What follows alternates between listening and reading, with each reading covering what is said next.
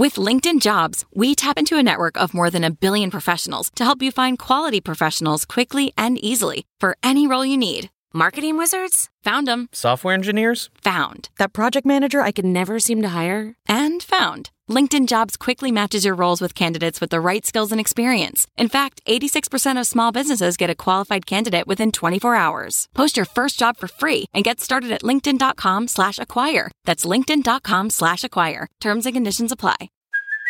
Hey, it's Kaylee Cuoco for Priceline. Ready to go to your happy place for a happy price? Well, why didn't you say so? Just download the Priceline app right now and save up to 60% on hotels. So whether it's Cousin Kevin's Kazoo Concert in Kansas City, go Kevin, or Becky's Bachelorette Bash in Bermuda, you never have to miss a trip ever again. So download the Priceline app today. Your savings are waiting. Go to your happy place for a happy price. Go to your happy price, Priceline. From Business Insider, this is Success. I'm Rich Filoni. Melinda Gates is widely considered one of the world's most powerful women. In the year 2000, she co-founded the Bill and Melinda Gates Foundation with her husband, Bill. Almost 20 years later, its endowment has grown to more than $50 billion. It's the largest of any private philanthropic organization. And in April, she released a new book, The Moment of Lift. Gates writes about all the unpaid work women around the world do every day, and she argues that reducing gender inequality can solve poverty, boost economies, and improve quality of life globally. Business Insider's U.S. editor-in-chief Allison Chantel recently spoke with Gates in Seattle. They talked about why she and Bill still do the dishes together every night, and how one encounter she had with a new mother in India changed the course of her work.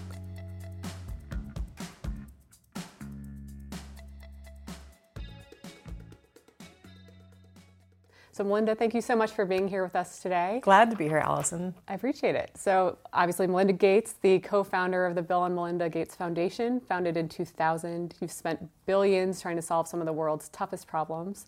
You're an author of a new book called The Moment of Lift, which is all about empowering women and how actually if you lift up women, it improves the world on multiple levels, from boosting the economy, taking people out of poverty, saving children from dying, all sorts of things.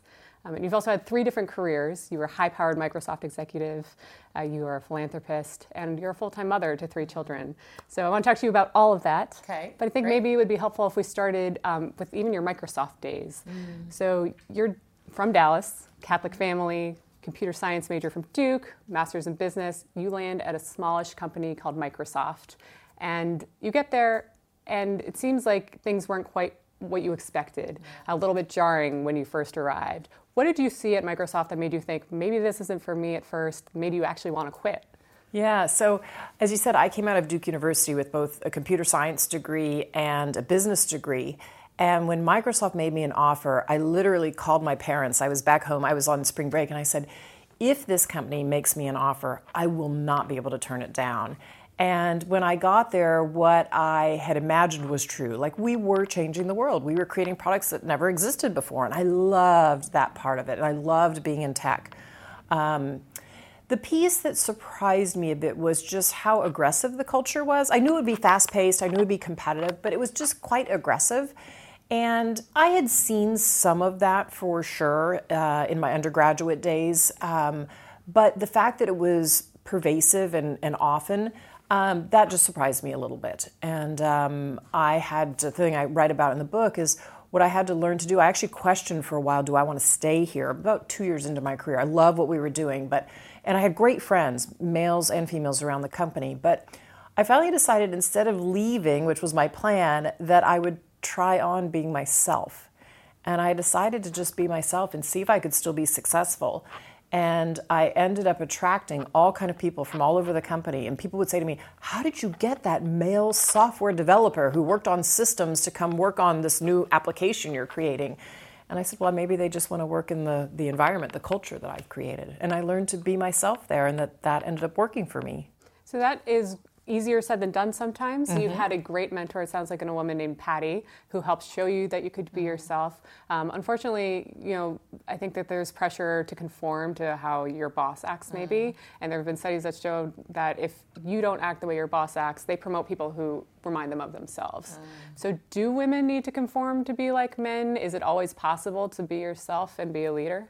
I think it really depends on what the culture of the company is that you work for. And I think that if you find yourself under a boss who's not supportive, as fast as you can move under somebody else, I think the better off you're probably going to be, unless you can work with them. I also know other women who've talked to me who work at companies now, young women who are in their early 30s, who say, okay, I haven't had the most supportive boss in the environment I'm in, but if my colleagues and I get together, and not just a group of women, but men and women, to give that person feedback, and if they're open and they hear it from multiples of us, then sometimes they'll start to change. So I think the burden is both on the corporation to change, or if it's government to change, and on the individual to say what's right for me and what is it that I want. But it goes both ways.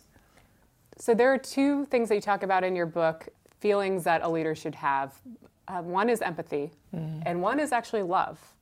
One of the topics that people don't like to talk about is love. You call it the greatest agent for change that there could be, and yet you never hear politicians talk about it. You never hear bosses talking about it. Should we bring love into the workplace and into management? What do you think about those two things? Well, I talk about empathic leadership, and I believe in being compassionate to everybody around you. And so whether you talk about love explicitly or not, I think it's what you do to role model. So when you have the employee who has a death in their family, or has a loved one, a mother or father who's ill, or a young child they're caring for, I think it's in how you respond to them as a manager, or in reverse, that shows your humanity. And people are basically, I think the best organizations are ones where people can show up as their full selves at home and at work, and that they don't have to hide parts of themselves. Now, it doesn't mean if you're going through something emotional at home that you want to bring all of that to work. You do have to manage your own emotions. But I think the more we let everybody be themselves, the more we will have empathic leadership. And to me, that ultimately is, when you reach out and connect with somebody over their humanity, that ultimately is love, whether you name it or not. So while we're on the subject of love, you met your husband, Bill, at work. Yes. At a work dinner, from what I understand. You didn't know you would be sitting next to each other, but then you hit it off. Yeah. You get married, you get pregnant, and you shock Bill by telling him, hey, honey, I'm not going back to Microsoft. I'm going to be a full-time mom. And you say, he just says, really? Like, he can't believe that, because you've built this career and you love it so much. And in the book, you write that you assumed that that's what women were supposed to do. So why did you assume that? Where did that come from? I don't know exactly where it came from, but I think that when I was growing up, a lot of the women in my neighborhood in Dallas, Texas didn't work. I grew up in a very middle-income family, but most women didn't work. Now, luckily, I had a role model in my mother, because my dad was an engineer working on the Apollo space missions. He would go off to work every day. She was home raising us 4 children. They did it together, obviously, in the evenings on weekends. But when my parents could see that my dad's engineering salary wasn't going to put me and my 3 siblings through college, which was what they wanted. They always talked to us about being college going and that they would pay for it. They started a small real estate investment business. And my mom actually led on that business. I mean, she worked on it a lot during the day, and in the evenings on the weekends, my dad came and obviously contributed hugely. So I did have a role model of a working mom in a small business, but I didn't have a role model of a woman going off to work. And so I don't know if it's from that, and I didn't see that many women working, that I just assumed I would stay home and take care of the kids. And I think the other thing that played into it, I mean, we have to be honest, Bill is the CEO of Microsoft, right? That is a hard-charging tech industry. That was a very fast-growing company at first, and even still. And, I kept saying to him, but somebody has to be home. If we want the values that we both believe in as a couple for the kids, somebody has to be home to instill those values. But then, as you heard, my view of that changed over time when I felt like I had created the environment where I could give my kids privacy, let them grow up to be themselves. We had the values. We had people around us who were also imparting those same values that we had. Then I felt like, okay, I do want to work, and I will work and be working mom. And the one thing I'll say about Bill is he was incredibly supportive all along the way.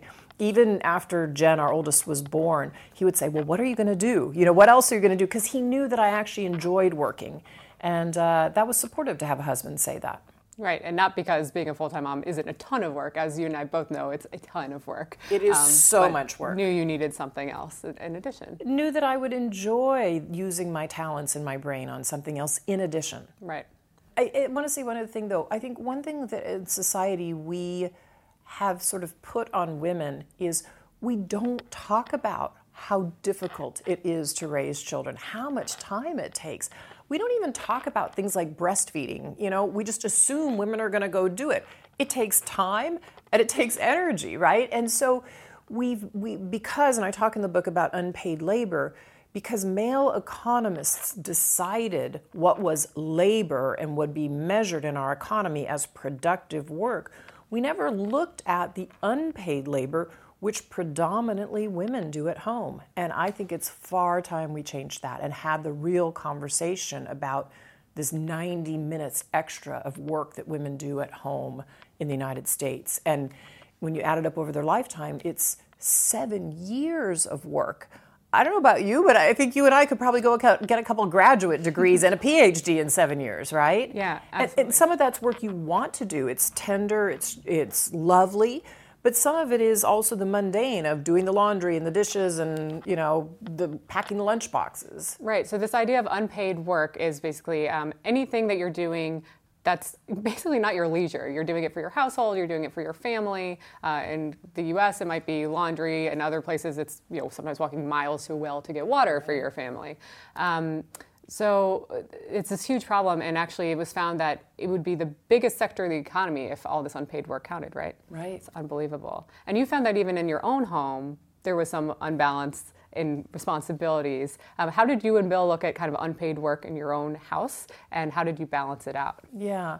So I think, well, first of all, I think it's really important to say that our economies have been built on the back of this unpaid labor. And sometimes that unpaid labor is invisible in a certain way because we don't in the United States think about, that 90 minutes of work that a woman does at home. In my own home, I'm going to be the first one to say, look, I'm incredibly lucky. I can, have somebody else, if I choose, purchase the groceries or help with childcare. I've had amazing support and help with child rearing. But there are still things that we do in our home that I wanted to make sure we did as parents and that our kids participated so they would know what it was like to have responsibilities. But I gave one example in the book, which is we always do the dishes together after dinner as a family.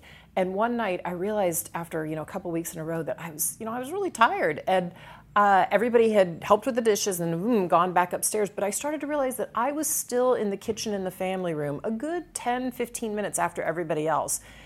Just doing the last minute things that I hadn't sort of assigned out to somebody or somebody else hadn't thought to pick up. So I'm not... Sometimes in the moment, I just use my frustration or anger just comes out. So one night we stood up after dinner, we all did the dishes, and people started to melt away, like off they go upstairs. And so hand on my hips, I'm like, nobody leaves the kitchen till I leave the kitchen. And what happens is that last 15 minutes gets divvied up really fast and people figure out what else is to be done. And then 5 minutes later, we all go upstairs. So I think we just have to sometimes name these extra invisible things that people don't even see that we do as women. So do you still do family dishes? We still do family dishes. In fact, right now, our youngest daughter, our two older ones are out of the house now. Our youngest daughter is actually in Peru right now. So last night was just Bill and me for dinner, and we did the dishes together after dinner. Amazing. And I love the story, too, of Bill driving your children to school and the effect that had on all the other parents at school. Can you just talk a little bit about that? Yeah. So when our oldest daughter, Jen, was starting kindergarten, we both agreed the school we thought she should be in long term. It was not close to our house. It was a good drive away from our house. And I was making the argument that, gosh, there are going to be so many years of driving, maybe we just wait and delay and put her in that school when she was a little bit older. And Bill was really quite adamant that he thought she should start then. And so I said, but the amount of driving, to and from 5 days a week. And he said, well, I'll drive then. And I said, you'll drive. And it meant him leaving our house, going to where her school was, and then driving back past our house to Microsoft. So it was quite a commute. And so he started doing this twice a week. And about a few weeks into the school year, some other moms kind of sidled up to me and they said, "Hey, do you see what's changing in the classroom?" And I said, "Yeah, I'm seeing more dads kind of dropping off." They're like, "Yeah, we went home and we told our husbands, if Bill Gates, who's the CEO right now, can drive his kid to school, so can you."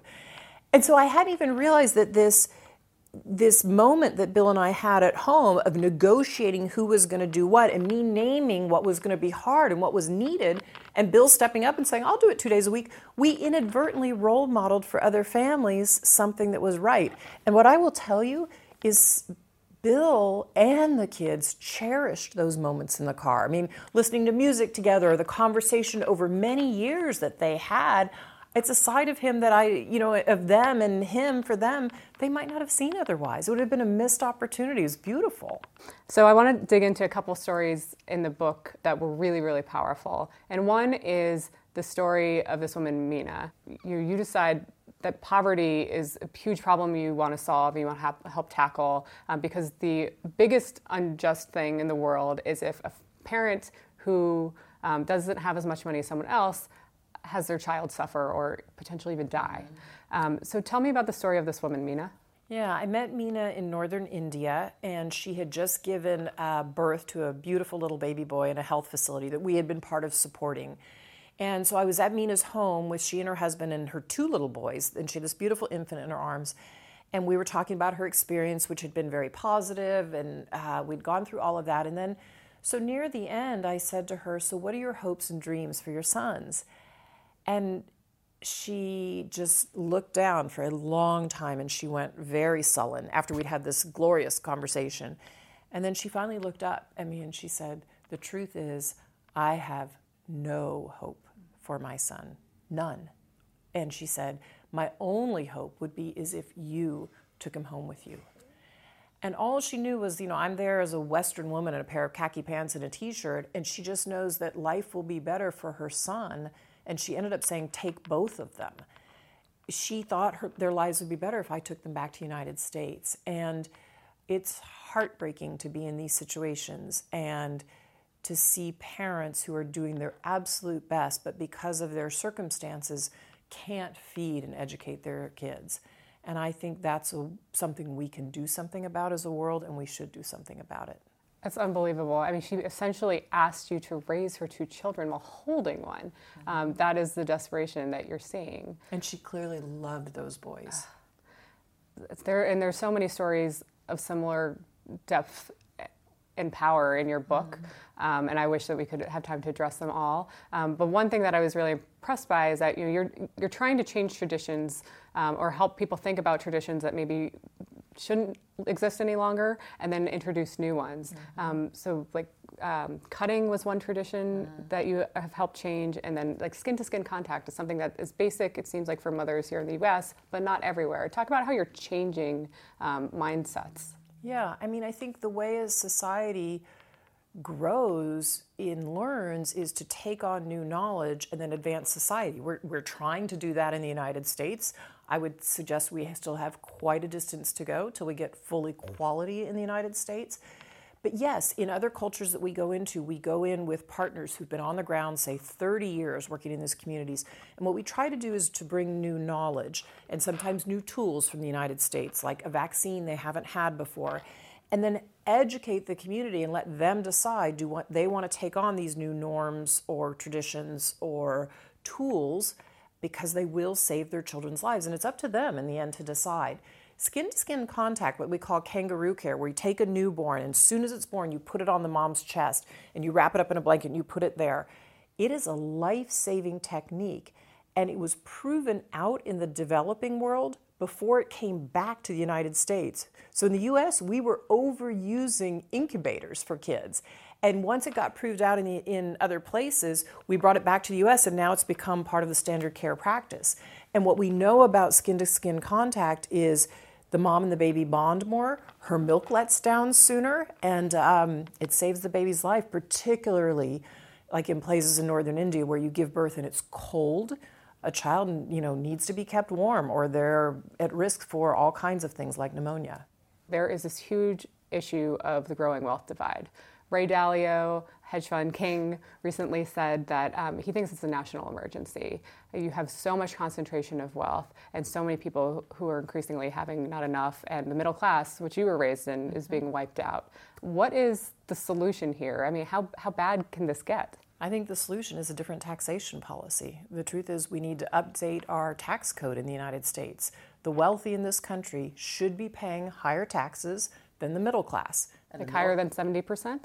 I'm not going to name a number. I'm not a tax policy expert, but I definitely think the high-income people should pay more tax. And you can do it there's lots of different ways and different forms to do it in, but then middle-class people should pay more than low-income.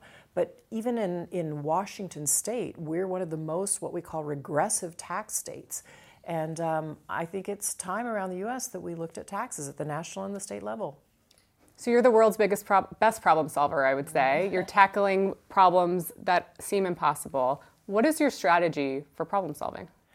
To surround yourself with experts, and then to go out in the field and really do site visits and really hear from people on the ground what they want and how interventions will or won't change their lives. And it's only by taking the latest, greatest innovations in science and surrounding yourself with those people and understanding people's lives that I think you can eventually create change. Great. Well, thank you so much, Melinda. It's been so fun. Thanks, Allison. That was U.S. Editor-in-Chief Allison Chantel in conversation with Melinda Gates. Thanks for listening to This is Success from Business Insider. Today's episode was produced by Jennifer Siegel, Amelia Kashulik, and Alyssa Pagano. Our executive producer is Dan Bobkoff. I'm Rich Faloni. We're working on some new episodes of This is Success that we'll be releasing soon. Make sure you don't miss them by subscribing to the feed on Apple Podcasts, Stitcher, or Google Play. In the meantime, shoot us an email at audio@businessinsider.com. Let us know which episodes of Success you've enjoyed and who you'd like to hear from in future episodes. And don't forget to give us a rating. It really helps new people find the show. Until next time. This is Success is a production of Insider Audio.